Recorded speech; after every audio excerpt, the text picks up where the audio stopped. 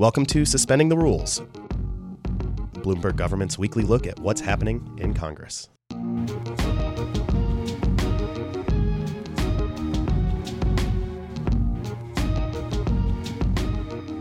It's recess week here in Washington, and spring is in the air. Temperatures are rising, the cherry blossoms will be blooming in just a couple weeks, and budget hearings are already underway. In other news, President Trump issued the first veto of his presidency on Friday. Another one could be coming soon. This is Suspending the Rules from Bloomberg Government. I'm Adam Taylor.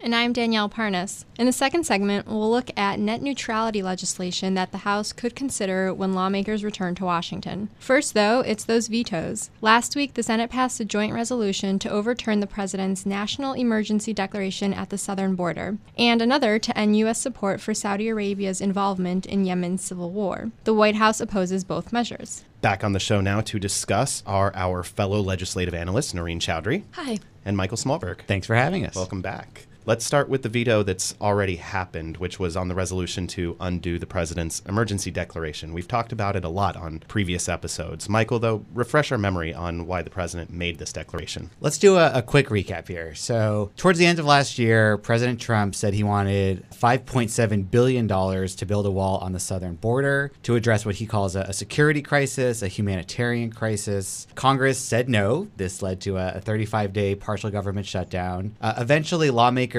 did pass a 7-bill spending package that included just $1.4 billion for certain types of border fencing with some strings attached. The president begrudgingly signed that measure, but then also issued an emergency declaration, which he said would let him basically take as much as $3.6 billion that Congress had already appropriated for military construction and move that towards his border wall projects. The joint resolution that Congress is using to try to overturn that emergency declaration isn't a normal kind of bill. It gets expedited treatment, which is really the reason why the Senate voted on it at all. Michael, tell us more about that process. Sure. The emergency declaration that the president issued was issued under a law called the National Emergencies Act, or the NEA. That law gives the president broad powers to declare an emergency, but it also lets Congress cancel the emergency if it passes a joint resolution of disapproval. So this is done under a fast-track timeline in the House and the Senate. And if one chamber passes it, the other one has to take it up under that same expedited process. So that's how Democrats were able to force the Republican-controlled Senate to vote on this measure. So we had the House passing this. A few weeks ago, there were 13 Republicans who joined Democrats to pass that joint resolution. And on the Senate, actually, we had 12 Republicans who joined with Democrats. So this sent the measure to the president, who issued a veto last week.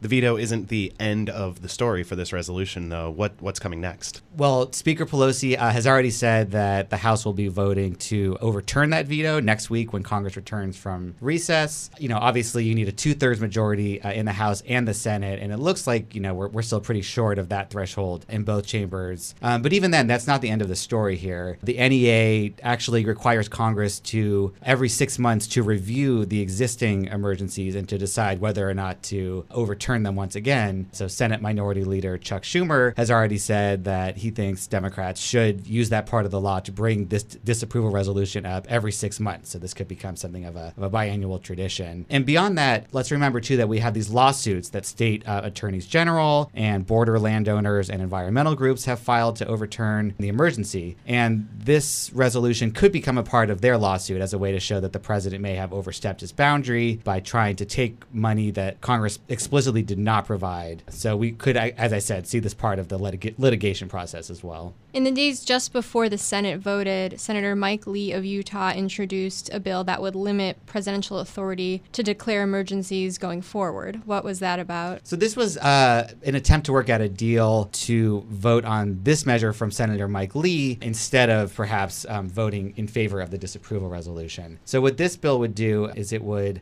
automatically cancel emergencies after 30 days unless Congress approves them. So it kind of flips the current process around. The current process is that the emergency lasts for at least a year unless Congress cancels it. But importantly, this bill would only apply to future emergencies. It wouldn't have done anything to cancel Trump's border emergency declaration. So Democrats said it was, in that sense, really just a fig leaf because it was only taking action to address emergencies in the future. Speaker Pelosi said she wouldn't bring it up for a vote in the House. And eventually, it wasn't even clear whether Trump would support this. So this measure was at least delayed for now, although lawmakers said they have expressed some interest in perhaps putting some more limits on the president in the future when he or she tries to invoke the National Emergencies Act to make a declaration. The other resolution drawing a veto threat involves the 4-year-old civil war in Yemen. Noreen, what's the story there? So, rising tensions with Saudi Arabia after journalist Jamal Khashoggi's murder have really renewed scrutiny of U.S.-Saudi relations, and in particular, U.S. support for the Saudi-led intervention in Yemen. The conflict there began as a civil war between the Yemeni government and Houthis in the north, who were protesting their marginalization, and that civil war became a regional proxy war when the Houthis took control of Yemen's capital and President Hadi was removed from office. So, since March 2015, Saudi Arabia has led a coalition of Arab countries to reinstate Hadi. So just like Congress can reverse presidentially declared emergencies, it has the ability to limit military action under what's called the War Powers Resolution. What do we need to know about that? So under that law, the president has to report to Congress when U.S. troops are sent into hostilities or potential hostilities without a declaration of war or congressional authorization. The War Powers Resolution allows Congress to direct the president to remove troops through a joint resolution or a bill that's subjected to expedited procedures. So last Wednesday, the Senate passed a joint resolution which would end U.S. support for the Saudi-led intervention in Yemen, and that measure was designed to take advantage of those expedited procedures in the Senate, which allow members to force a vote, limit floor debate, and avoid other procedure blocks that opponents could use. Now that the Senate has passed this, what comes next for this resolution? So the House is likely to pass the joint resolution, but the administration has thrown a veto and said the resolution would set a bad precedent by defining hostilities to include what it considers to be cooperative defensive activities, in this case, in-flight refueling of non-U.S. aircraft. It has said that it considers hostilities to be limited to situations involving active exchange of fire, according to a letter from the Pentagon. And this is another veto that Congress won't be able to override, right? Yeah, correct. It's unclear if the measure would reach the two-thirds threshold needed in the House and Senate to override a veto. In this case, we don't have enough Republican support. The Senate's 54 to 46 vote last Wednesday is short of the 67 needed to do that. Thanks, Michael and Noreen. They are both legislative analysts at Bloomberg Government. Subscribers can find all their work at bgov.com. In just a moment, we'll dive into the fight over net neutrality.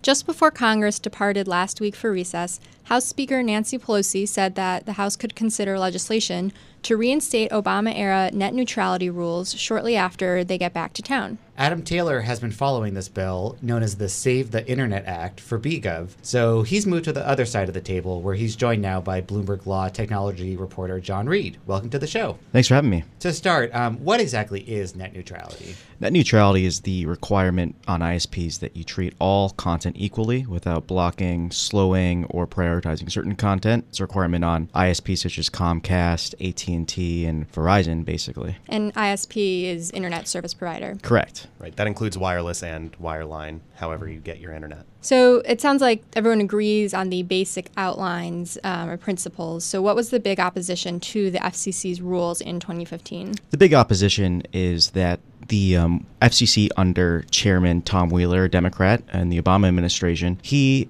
directed the FCC and had them adopt a rule that would basically reclassify ISPs as a telecommunications service under the Title II of the Communications Act that basically imposes sort of common carrier utility-style regulations on ISPs. And Republicans oppose that because it gives the FCC a lot of authority to police how ISPs police content on their networks. Yeah, the common carrier regulations, they're very broad. They actually include things like there's privacy rules, there's disability access, there's universal service, there's also price regulation. You could actually see price controls. The FCC declined to enforce most of those. They did include things like poll attachments, really granular things to help new competitors potentially enter the market, and privacy rules, which Congress actually overturned separately. But the pricing, the basic consumer price rules that apply to phone companies, they declined to apply those to ISPs under these rules. But you still saw providers, ISPs and industry really rally hard against these Title II regulations, the common carrier kind of thing, and they've continued that march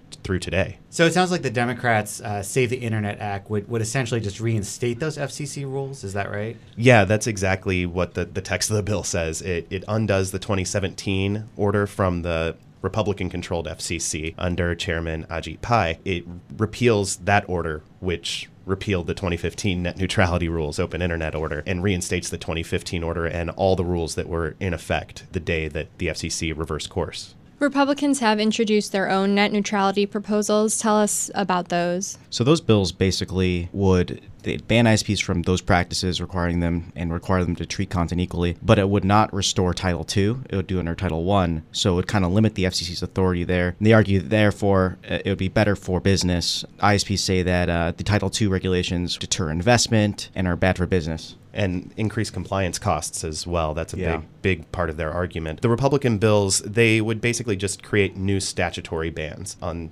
blocking, throttling, paid prioritization. One of them, Bob Latta's bill, would potentially open the door to more regulation by banning discriminatory practices more generally. Greg Walden's bill, on the other hand, would actually ban the FCC from going beyond those basic protections at all. And then there's another one from Congresswoman McMorris Rodgers, who it's just kind of down the middle. It wouldn't block the FCC from expanding its authority or expand it directly. So they stop short of the Democrats' bill, but do it in slightly different ways. Now, Democrats and net neutrality advocates have opposed the GOP proposals. Can you tell us why?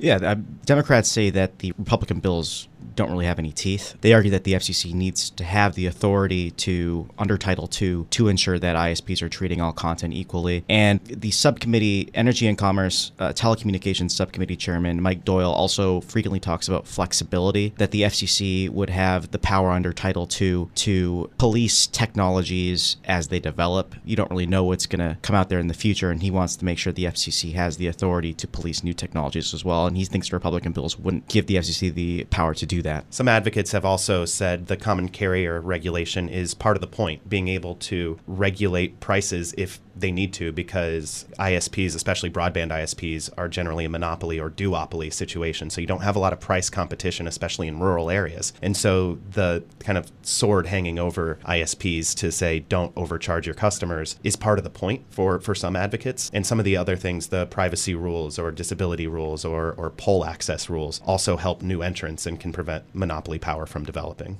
So what happens from here? Do any of these bills have a chance of being enacted anytime soon? It's a great question. Yeah. So I don't think any of them have a good chance of being enacted soon, but there could be some movement. There likely will be some movement. House Speaker Nancy Pelosi at her press conference last week said that net neutrality is a priority once Congress gets back next week. So that could move soon. Mike Doyle told reporters last week that his subcommittee will mark up the Save the Internet Act by the end of the month. That's likely to happen. So there should be movement on the House side soon. And Democrats do have the votes to pass it without a lot of Republican support, but obviously the Republican-controlled Senate's not going to take up that bill. Chairman Wicker in the Senate Commerce Committee has much of a desire to take up net neutrality this year, but he did form a working group with Senator Kyrsten Sinema, a moderate Democrat from Arizona, who is the lone Democrat in the Senate not to co-sponsor the Save the Internet Act, the version in the Senate. So there could be some attempt at a compromise there, but I don't think most Democrats would back that approach. I know there's some in the industry, and when we say industry, we should differentiate. Internet companies like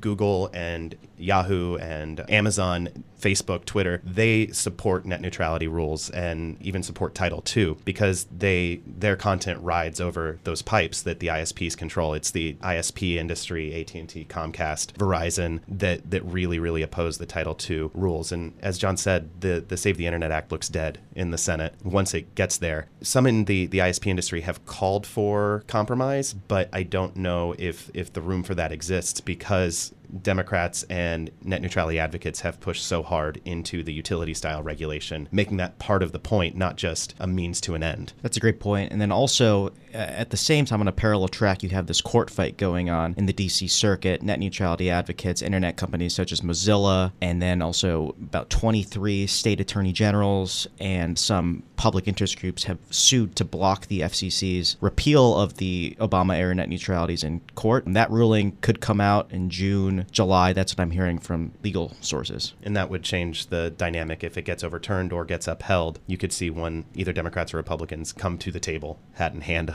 as it were. Great. Well, thanks, John and Adam. That's our show. We'll talk to you again next week when Congress returns.